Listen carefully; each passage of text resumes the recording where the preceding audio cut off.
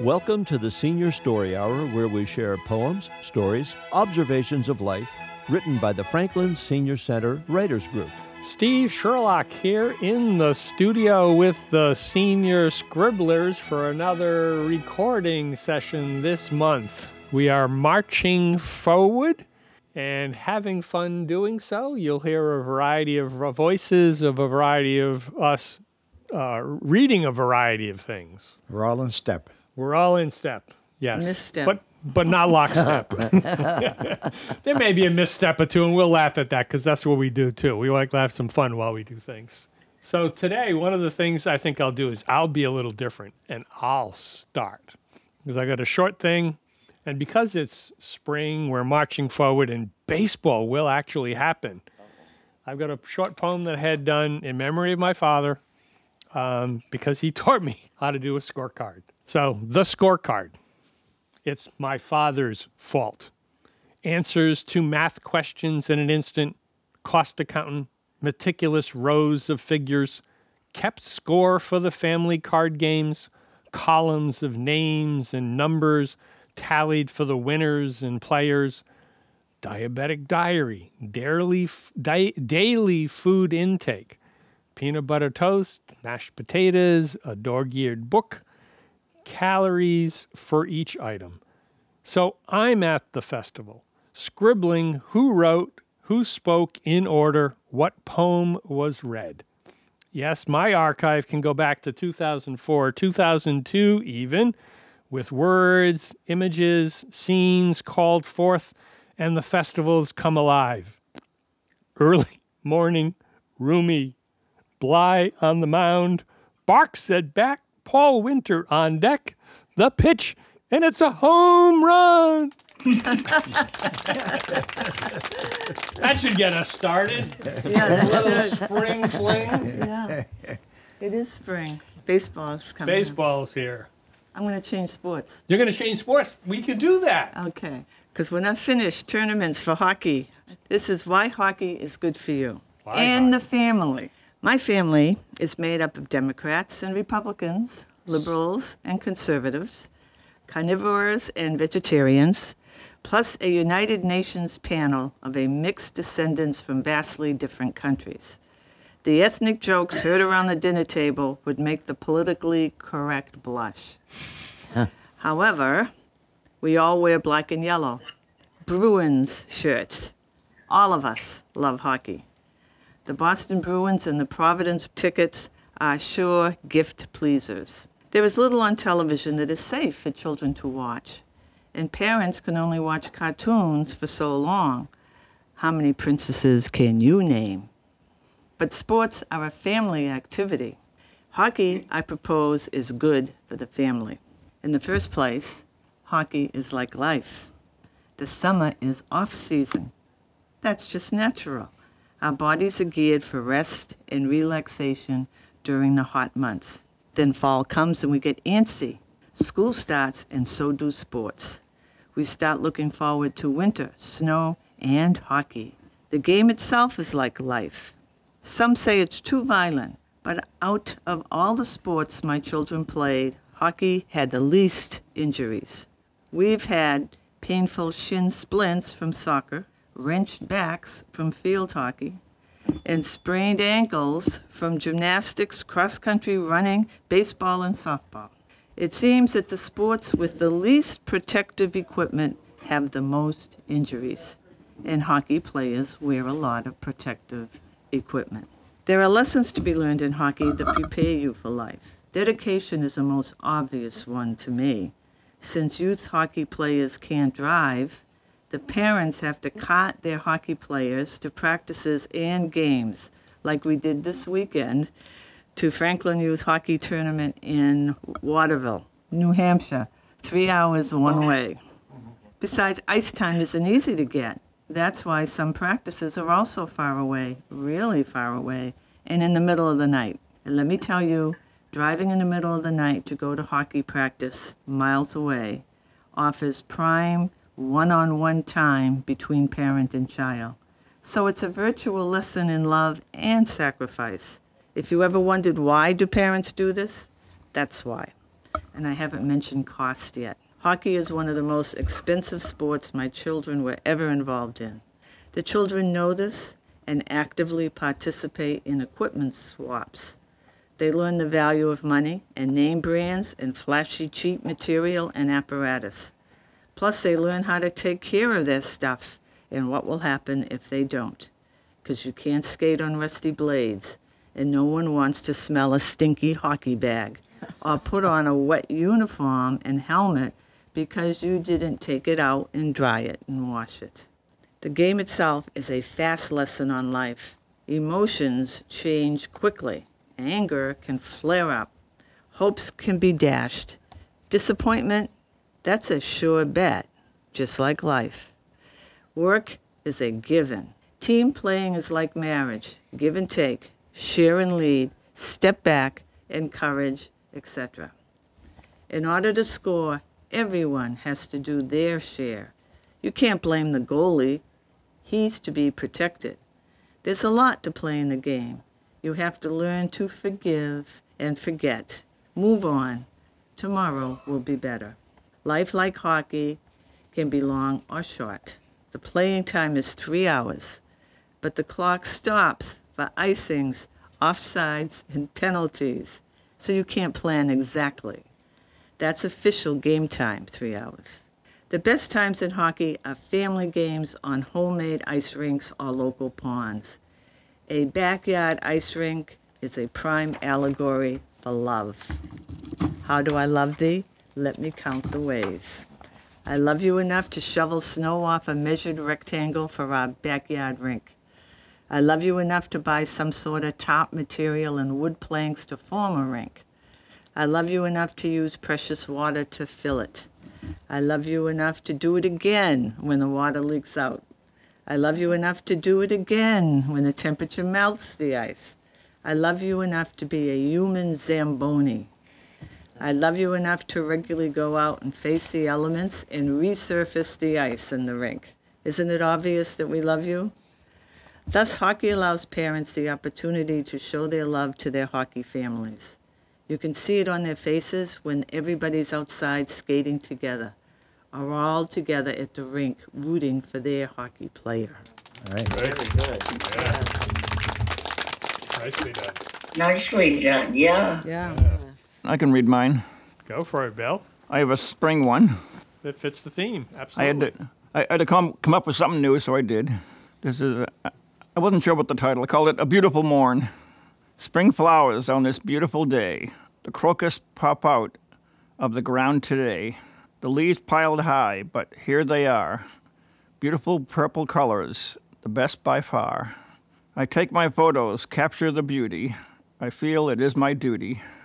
I see them at the senior center last week. I see them by the railroad bridge in town. I take a peek. Tired of the wind, tired of the snow, tired of the rain, spring weather will show. The warm weather will come, hope it will stay. I feel so happy in every way. I look forward to the beautiful warm sun. As it shines on my body, the day has begun. So come on, spring, bring it on. A beautiful sunrise on a beautiful morn. Very nice, Bill. Very nice. Oh, it's lovely. That sun on the body, that was Yeah. that, Good. the sun good one. shining in the window when I'm in bed. Yeah. Took Does it you back good. to that- It to does that you warm- good. Do you want me to go now? Sure. You can go next, Alice. Okay. This is a story that I have added to, so I'm sure you will recognize the beginning. Murder is untidy. Detective Jim Hollander surveyed the room where an older woman lay dead in front of him. Whoa, is this what they call hoarding? He asked himself. Piles of newspaper were surrounding him. Empty bottles were in cotton boxes, and an army uniform on a coat hanger hung in full view on a door. It was faded, and Hollander surmised was not from a recent conflict. Paths had been made from the kitchen to the dining room bed and bathrooms to a sunroom. packed with magazines. The medical examiner, Sammy Tolan, was hovering over the body while her assistant took pictures. What have you got? Hollander asked. Can you believe this? Sergeant Sam O'Rourke, notebook in hand, came over to his superior. It looks like an accident, however. Her name is Susan Wright, 75 years old. Her daughter's over there. Hollander looked over to see a petite, shapely young woman in her 30s wiping tears from her eyes while one of his guys was writing notes. Hollander leaned over the body. Was Wright ill? She looks very frail. O'Rourke studied his notes. The doctor said the mother had a bad cold. She comes over every evening just to make sure her mother has dinner. That's how she found the body. It looks like the old lady tripped on the cord of the TV that was on the pile of newspapers, and the TV hit her on the head. That's a big cut. Hollander bent down closely. It's a nasty one, but is it enough to kill her? O'Rourke sighed. Not everything is a homicide, Jim. This was an accident waiting to happen. Look at the height of those newspapers and magazines. Look over there, the army uniform. The daughter says her father passed 5 years ago, and the father was in the army for a year as a clerical worker. No distinguished medals or anything.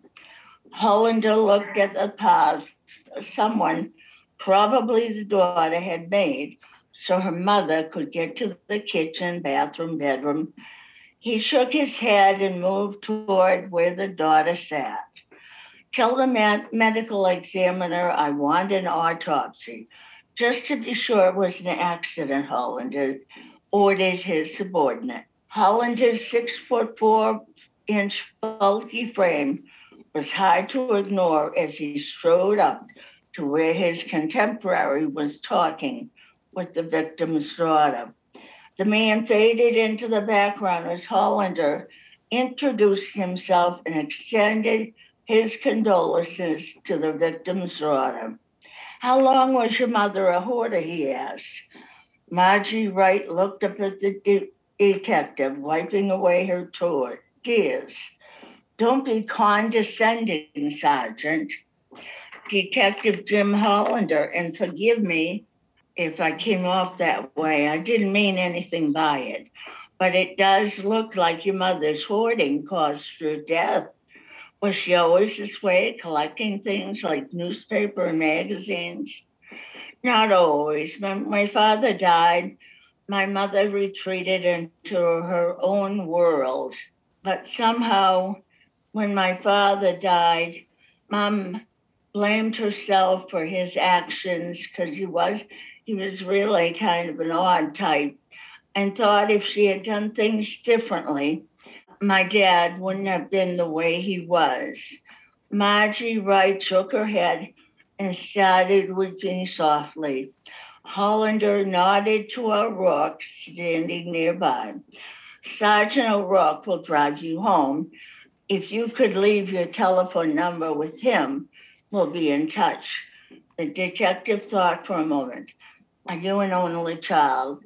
No, my brother is in Europe in business. I'll have to contact him when I get home. Give my sergeant his name and telephone number as well, and where we can reach him. To Margie Wright's question about releasing the body, Hollander told her that they would be doing an autopsy. The daughter looked alarmed, but you said it was an accident. I often warned her about living this way. There could be a fire or something. The girl's words faded out as she started crying again. It's only routine, I'm sure, the detective attempted to assure her. As the daughter retreated, he moved over to his top man. Get me a background check on the daughter, son, and the victim. My arches are bothering me. Everyone on the detective's team knew about Hollander's feat, although embarrassed to tell anyone outside their department. He had an uncanny belief that held true in every one of his cases. And when Hollander's arches hurt, it always turned out to be murder. Hollander came in early the next day. He liked getting in before the other guys. He immediately made coffee in his coffee pot he kept in his office. There was another one that his staff used in the outer office, but whoever made it didn't know how to do it. There was an art to making the perfect cup, using expensive coffee beans, grinding them, and then enjoying every sip. He did that now. Once poured, he sat in the office chair and savored every gulp. When Aurora came through the door, Hollander called him into his office. What time is the right daughter coming in? The sergeant looked at his notes. She called and asked if she could come in with her brother when he gets home around 4 this afternoon. Is that okay? Sure, I'm going over to the victim's apartment, but I'll be back. If not, give them coffee. Let Rocky start the interview with the women. Woman, you take the son. Hollander grabbed his coat and left. Once in the car, Hollander put on a classical CD and maneuvered downtown traffic, always a challenge at this time of day. Hollander estimated there must be 50 apartments in the brick building the victim had her apartment. The detective decided to use the stairs. He felt a little chunky today. Once at the victim's door, he heard someone inside. He went under the crime scene tape and listened again. Were his ears deceiving him? No, it was very little noise, but it was inside. Being as quiet as he could, he turned the key to the apartment. The person with their back to him across the room was so intent on what they were searching for, they jumped when Hollander asked, "What the hell are you doing in here? It's a crime scene." He ran over to where the figures still had their back to him. They were probably praying they'd become invisible, but no such luck. Hollander grabbed the intruder's hoodie and turned them around. He was shocked to find the interloper had gray permed hair and bifocals. She must have been 5 feet or less, and Hollander's frame shadowed hers. "What are you doing here?" he asked again. The woman looked scared, as if she might burst into tears any moment. So the detective became soft-spoken. "Didn't you see the crime tape? Weren't you home yesterday when we were called to this apartment? Do you live in the building?" The woman's bravado came back. "You scared me half to death. Here, let me sit down, and I'll tell you what you want to know." Hollander led the woman to the nearest chair. She caressed the fabric she was sitting on. "I always loved this chair and told Susan if she ever grew tired of it, I would buy it from her." Miss Hollander waited. "Oh, you want to know who I am? That would help. And also, what are you doing here?" "Elsie Smith is my name. I live across the way. I saw the commotion yesterday and was very sad to hear of Susan's demise, but she had some things of mine, and I really must have them back." Hollander sat down. His arches were agony now. "This is a crime scene, Mrs. Smith." He had noticed her wedding ring and deemed her a widow. "Nothing can be taken out when it's a crime scene. I'm sure you can understand that. If you tell me what things Susan borrowed and did not return, then when the case is settled, I'll make sure you get them back." "But I need them now," Smith said. "That isn't possible." Hollander tried another tactic. "Were you a good friend of Susan Wright?" Susan, in lots of ways, was a recluse, but I kept being friendly, and we did eventually become friends. I am lonely since my husband died, and people aren't very friendly around here. So I figured Susan was about the same age. She also was a widow. So I kept inviting her over to my apartment, or I visited with her. The hoarding didn't bother you? I understood. Besides, Susan said that most of the stuff was from her husband's mother who had died, and she was still trying to sort through it. Really, I got the impression it was hers. What were the things she borrowed from you? I'm surprised with all the junk. Weren't you afraid that you wouldn't get your things back? That she wouldn't be able to find them for you? Apparently, Smith didn't think so and voiced her thoughts to Hollander. The detective asked again what Smith had loaned to write that she needed back so quickly. I'd like to write it down and make sure when the time comes that the items are returned to you. The woman thought for a moment. It's a tea set that Susan admired, and she was having her son and daughter over to visit, and she wanted to show them the set. It's fine Bavarian china, which I bought when I was living in Germany for a couple of years with my husband, who worked for our government but stationed in Europe. It was a delightful 2 years, and I really bought up a lot of Bavarian china at that time. Susan took a fancy to this one particular set and asked if she could show it to her children. It had the cup, creamer, and teapot. Lovely, simply lovely. The woman appeared to be in a trance, recalling better days. She was actually smiling. A glance at his watch told Hollander he better wrap it up. He rose and extended his hand to Smith. She rose rather reluctantly. Please do not come in here again, he warned. You said you had a key. The detective asked for it. I don't have a key, was her answer. You let yourself in with it, so I know you have it on your person. The woman searched a pocket in her house dress and gave it to Hollander. I'll walk you back to your apartment, he offered. She took one last look around and left with the officer. Once she was safely in her apartment, he waited outside for a few minutes, unsure that she might return to the crime scene. Time was getting short. He had to be back at the station. Besides, he had her key, so Hollander felt sure she would not wander back across the hall. Anyway, he had to look over his notes from this morning's visit with Elsie Smith.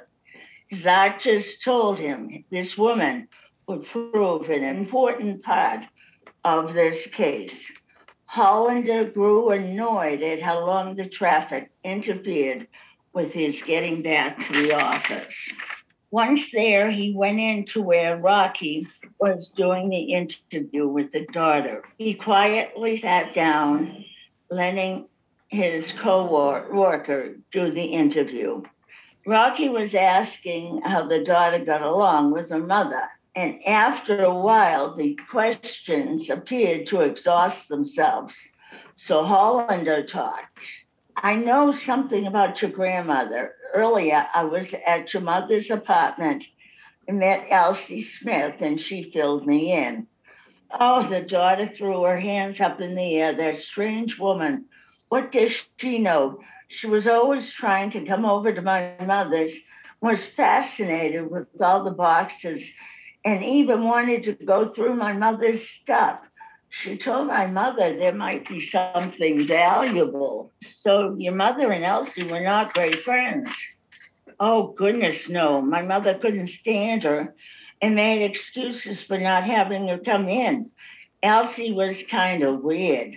My mother sometimes wouldn't answer the door and just stayed extra quiet. So Elsie would think she had gone out. Why do you think Elsie was so curious? I just figured she was a lonely person looking for friends. She did tell my mother people in the other apartments didn't appear too friendly. The woman kept looking at her watch, finally saying she was having dinner guests that evening. The detective thought that strange. Her mother had just passed, and she didn't cancel social engagements. He shrugged. That's enough for today, Miss Wright, but we will need to talk to you further at a later date. I hope your brother gets home soon. As you can imagine, I want to talk to him also. I still say it was an accident, an unfortunate accident. Will you release the body to me so I can make funeral arrangements? I told you before, I can't do that right away until we are satisfied about how your mother died, Hollander said. The daughter shook her head. O'Rourke had told his boss the brother was stuck in New Jersey from his trip to England and he was taking a taxi home. It was late. Hollander's arches cried out for mercy. He shut off the lights and left his office. The remainder of the week was hectic, but Hollander knew Susan Wright's son had vanished and nobody seemed to know his whereabouts. By Friday, the police put an APB out on Eric Wright, who disappeared after he had told O'Rourke he was trying to hail a cab from New Jersey to get back to New York. Whether he disappeared of his own volition or was kidnapped was up for grabs, but the detective knew that his disappearance must have something to do with his mother's murder. Yes, now Hollander was calling it murder. There were no murders other than the right one to investigate, so his arches didn't bother him unless he was working on Susan Wright's death.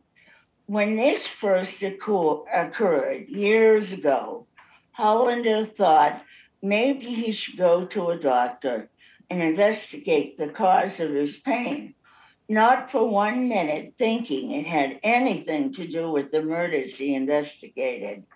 But as he kept track of when his arches bothered him, it became apparent that this was some sort of phenomena that the universe had sent him to help him be a better detective. He just wished sometimes that it wasn't so painful. Hollander had sent O'Rourke to New Jersey to trace Eric Wright's steps. When he inquired of the taxi drivers, they remembered him, but most of the taxi drivers had gone on a short strike wanting more benefits and better pay. Only a few broke the picket line. One taxi driver said the guy the detective thought was Eric Wright had changed his mind about going home to New York, but he didn't remember where Wright wanted to go, except it was not in the direction of his home, and the taxi driver had finished his shift for the day. My feet were killing me, he explained. Boy, if he only knew, Hollander said. We're back to square one, said Hollander. He thought for a moment. Let's get a search warrant for his apartment and the sisters. Margie Wright says she hasn't heard from him, but we can't believe her at this point. Get a GPS on her car and a bug on her phone. I have the search warrant. O'Rourke nodded. Hollander's arches must be killing him. Hey, Okay. good characters, good dialogue, Thank you. as usual. Introduction of an interesting phenomena, too, with the arch in the foot. Al or Lindy, you All want to right. go next? All right. You think you're nervous? It should be over here. The red, yellow, and green leaves are still in our memories. They now lay on the ground, a lifeless shade of brown. In the light of the afternoon, the lifeless trees cast a long shadow on the earth. Any of the remaining leaves in the trees now fall along the ground and dance in the breeze. Many await the Ides of March, but I did not. So come and share with me, we can celebrate, for it is now spring. And one, Lovely, Linda. That's lovely. thank you. This is a shorty. I feel anxious. I want to move. I want to spread up and out. I want to feel the sun's warmth, the fresh air, and more. I want to see my friends from before. So green with envy, I await at your door. I await to feel the love I felt before. The words from a blade of grass. Oh, That's it. yeah. I get it. Yep. Good. Beautiful. And that fits in with the March and spring kind of theme that's been threaded through this today. Well, I have a story, a cloudy story. with Cloudy story. Maybe a ray of sunshine. Okay. There we go. Okay, this is about an aunt of mine in the family, a character, a personality, and my father's sister. Her name is Anne, but as children we all called her Anto. But anyway, this is the beginning of a sad chapter in her life. Anne's life doesn't begin at 19 years of age, but it became a turning point that changed her and her family in the most dramatic way when they lost their father in an auto accident on the way to Sunday Mass in 1931 in Vernon River, Prince Edward Island. This sad event led to struggles in the years that followed, the details of which I don't really know all about, and I would really like to know, except I know there was a sad chapter. They had no breadwinner with the loss of their blacksmith father, which resulted in the loss of their home. There was floundering around after that for a number of years. The older sons finding work and housing on local farms, and Anne staying with her and to help and be with her mother and the younger ones throughout that period. They had a very large family. The older siblings before Anne went to the Boston area to find work and opportunity. Anne was the oldest, and she took that responsibility. So like the line from a song in the play Annie, it was a hard-luck life. Anne loved to laugh, but didn't have much to laugh about in those days. The thing that carried the day in those times for Anne was that she had fire in her belly, and being feisty helped her to get them through those hard times. Those years together with her mother and children, sharing difficult times, must have tempered her will, and the bond between mother and daughter became a lifelong union of caring. I first met my Aunt Anne when spending summers on Prince Edward Island at my grandfather's farm, John Lynn's farm, on my mother's side. My brother John and I were there, and because we took the train into the city of Charlottetown to meet our grandmother, and my Aunt Anne met us at the station, and we walked to where they were now living in an apartment. This is 10 years later. Anne is now 29 years of age. John and I was 10 and he was 11. We came through the door, and Anne called up to her mother to say, "Mom, look who's here." The first sight and sound of our grandmother as she came to the top of the stairs was, "Oh, well, the dear, dear, dear little boys." That expression was a measure of her affectionate personality. Still looking young and pretty for her age, but we were not to call her Grandma. She was to be called Nana. Living in this apartment with Anne and Mother were her two siblings, Frank and Rita. By this time, most of the family was standing up on their own, some going to Boston, and this household soon followed. Anne found work in the Boston area at St. Peter's Rectory in Dorchester for many years, and that was good for Anne. In those years of tough times, she needed God and faith. Her faith was honed at that location. It was in those times of trouble that Ann and her mother went through, where they learned to look up and for their need for grace, helping them find their way, and with Ann's tenacity, they found it. Ann even played Cupid for her mother by encouraging a family friend, Guy Freeman, who is now retired and a widower, that he should visit her mother, which he did, and they became fast friends and companions, followed soon by marriage, to the delight of many. Some years later, Guy passed away, and Ann and her mother located to an apartment in Brookline, where Ann continued the great care for her mother as she aged, adding many years of comfort and joy right into her mother's grand old age, approaching 100. The book of Sirach has something to say about Ann and the way she cared for her mother, that those who honor father and mother atone for sins, and those who respect their mother are like those who lay up treasure for long life. And when they pray, they're heard. Ann did live to be 104 years old. We, her nephews and nieces, were like her own children. Our health and welfare were of great concern to her, resulting in prayers for all of us that God heard. She became very wounded when one of her many grandchildren, grandnieces and nephews, when she outlived any of us. The news was crushing to her, as it would be for any mother. On one of those visits to the Brookline apartment before my grandmother passed away, she was confined to a bed and in a sleep-like coma, no longer speaking. At her bedside, talking to her without response, I gave her the blessing that I had learned I could do. As I left the room, Anto said to me, somewhat sternly, "I saw what you did." Thinking I may have done something wrong, I realized later she was actually glad her nephew blessed her mother, his grandmother.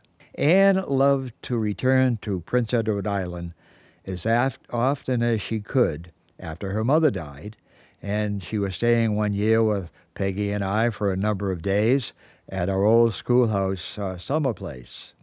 It was a wonderful time together as Peggy took her around to visit all her friends. She loved to laugh, and as they shared their memories, she had a wonderful time. On one occasion, she took an air balloon ride with us. She was in her 80s, and when we took her to a dance at a local variety dance, the men at the local dance asked her to dance. She still had the walk and the look, and that look in her 80s, and the personality as well. So even though Ann continued to be sharp as she aged, the time came when she needed care and help in looking after her health and affairs, which one of our cousins, Bill Mooney, took care of for some time until it became impractical after he moved to Maine. Cousin Gail Hodgins then became a great advocate for Ann in those days in the way of power attorney and health proxy. To both of them, our thanks and gratitude for all they did and what they were still doing in those days. As for her mind, I can only say she reached 104, and she was so aware, even in those years, that at times her sharpness would give you a scare. We loved that about her, being so smart, and the things she remembered would give you a start. Ann's final destination was with us in the wonderful care in the Little Sisters of the Poor over in Somerville, who were there at her side and on her side. Her room was like a shrine with all her beads and pictures and religious articles. But the fire in Ann never subsided, as she was not a very good at biting her tongue, not the best patient. Bill Mooney told me once Ann was not very nice to him that day. All I could say to Bill was, "It was your turn." Did I mention feisty? You just have to learn how to bob and weave with Ann. Change the subject. I somehow could. Getting old is not for sissies, as the saying goes.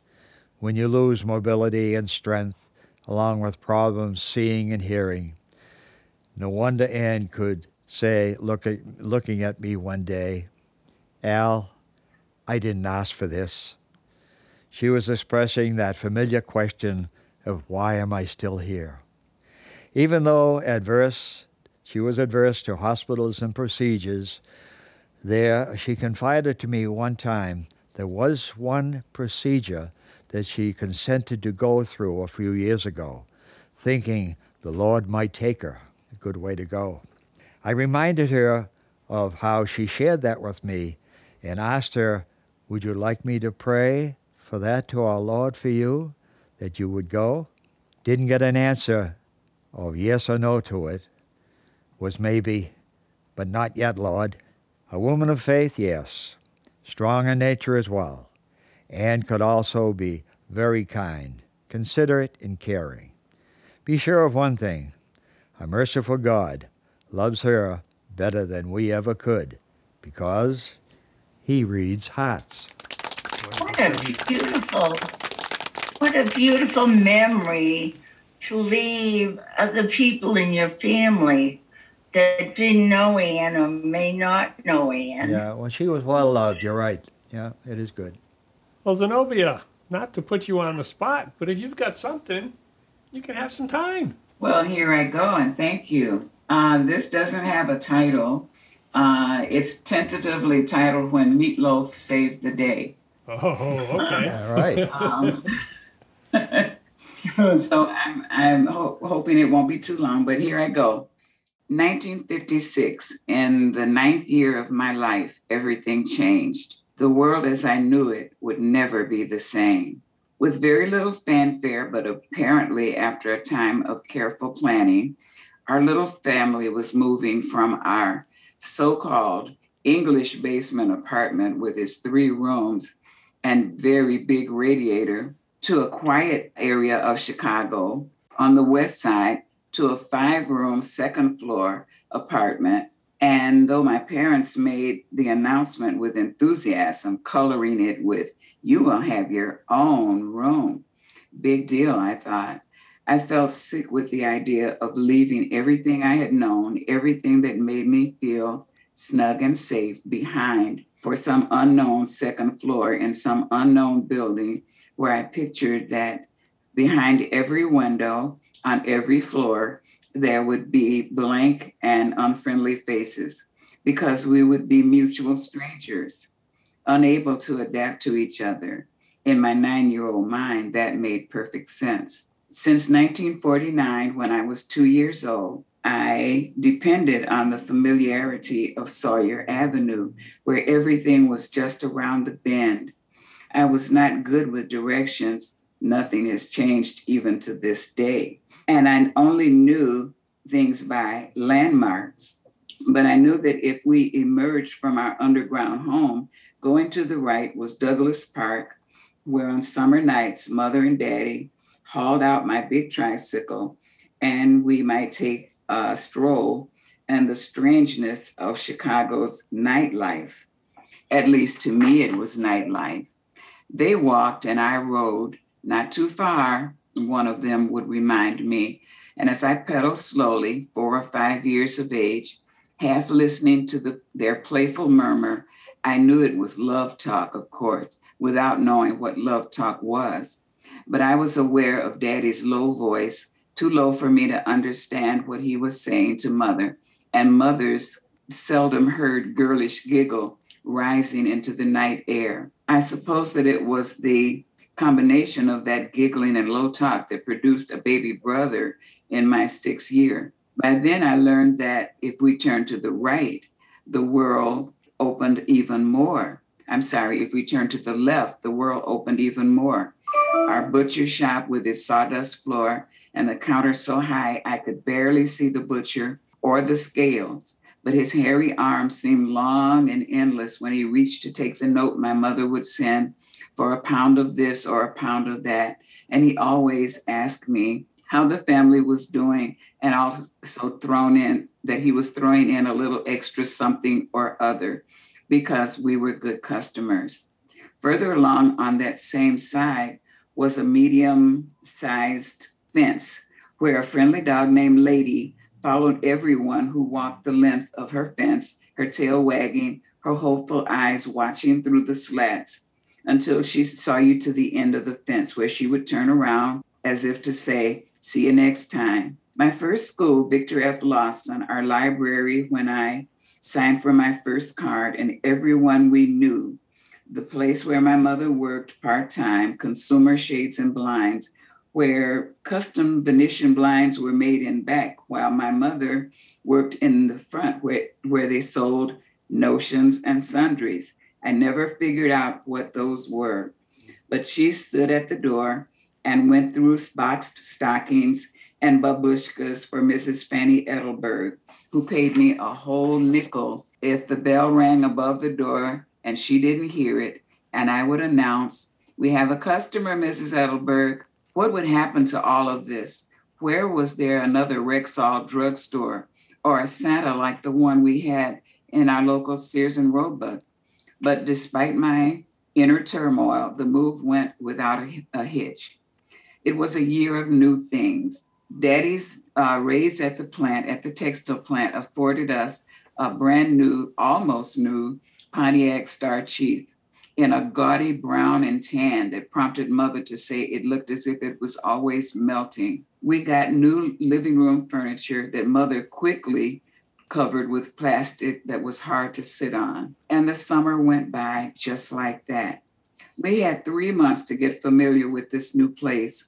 There was Franklin Park across the street of Colon Avenue and 15th, and my mother would allow me to take my 3-year-old brother alone without any adults, but she could keep an eye on us from the window. We did not make many friends, but we had so much fun just hanging out together. And then the axe I had not thought about fell with sudden sharpness. "You're going to your new school in a few weeks," Mother said, another matter-of-fact thing that flowed off her tongue.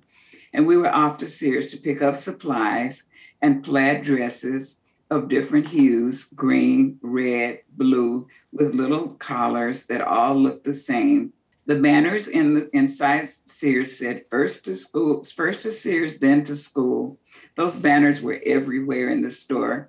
And when we were done shopping, Daddy would always buy a bag of cashews warm from wherever they cooked them, and it was part of our ritual. My new school, Roswell B. Mason, was 4 whole blocks away from our new place, and my mother, little brother in tow, walked me the first day. "Watch your landmarks," my mother said. "Watch out for the cars. Watch out for this. Watch out for that." And I thought, watch out for that new school. I already don't like it. It was September, but the last of summer was hanging over Chicago for dear life. And the scratchiness of my new clothes made me feel as if I was in the desert.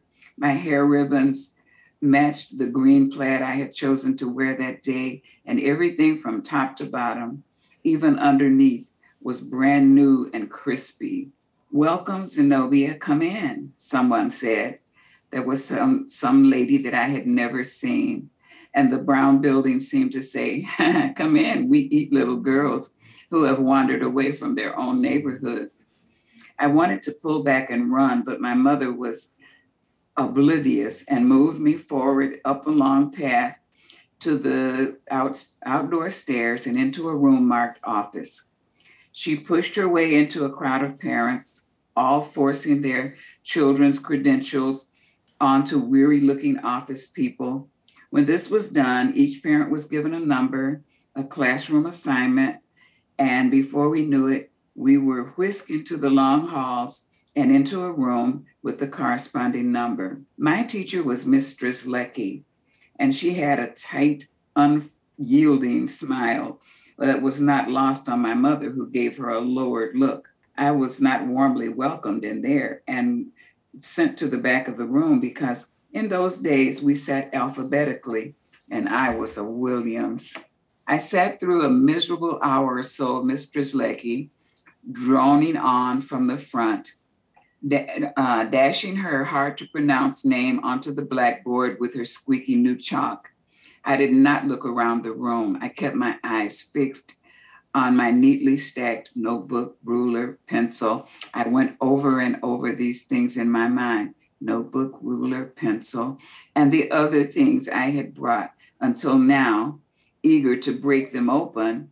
And now I was sitting in the very back, listening to Miss Strzelecki and whatever she was talking about. Then it was lunchtime. I will collect lunch money.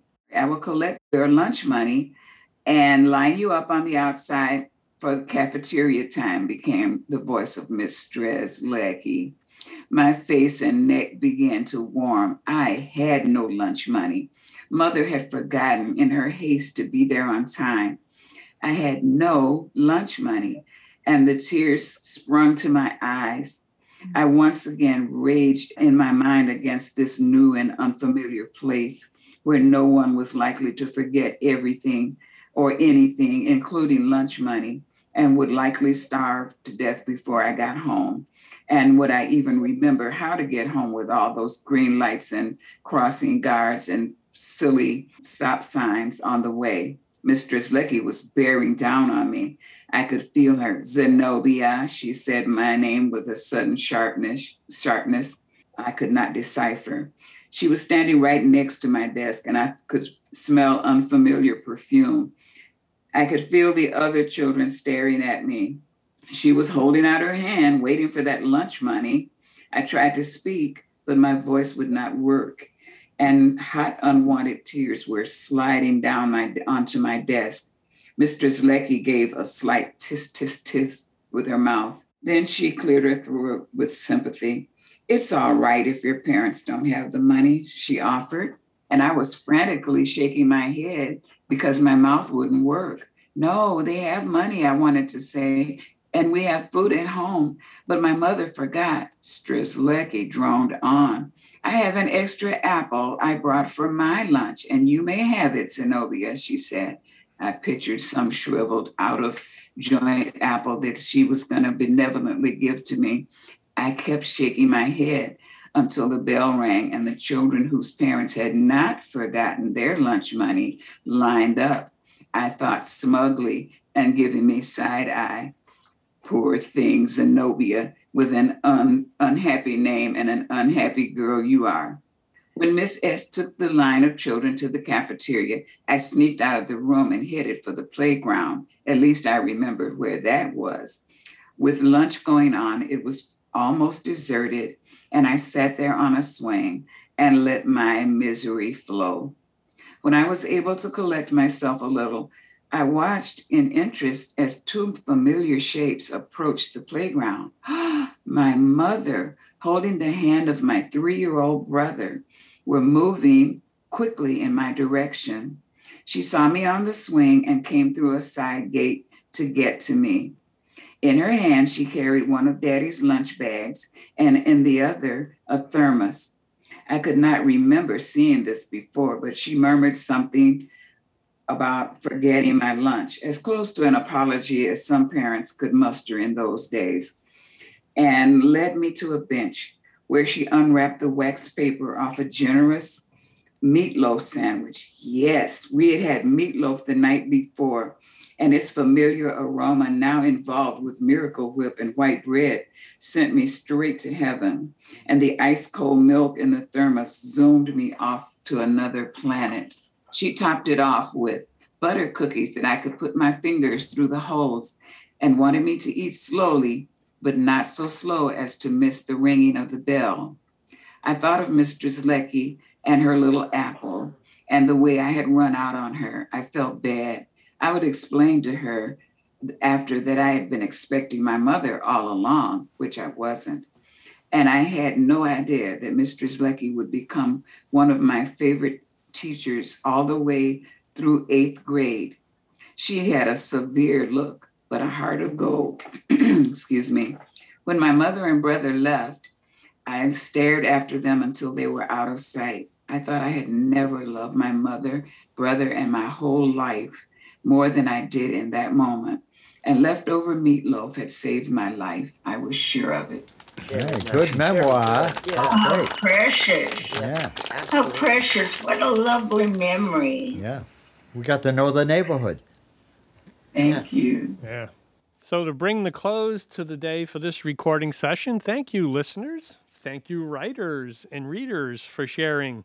We've gone from sunshine to baseball to hockey, from aching feet that give us a premonition, from the blocks, left going one way, right going the other. It's been quite a trip, and I hope we'll all come back for another journey next time around. So thank you all. And our privilege. Thanks for being with us here on Senior Story Hour. Until the next time, I'm Peter J. Remember, be they laced with gravity, levity, wisdom, or whimsy, the meaning, experiences of life become a little larger when you share them, when you take a moment to commit pen to paper and just write. This is FPR, Franklin Public Radio.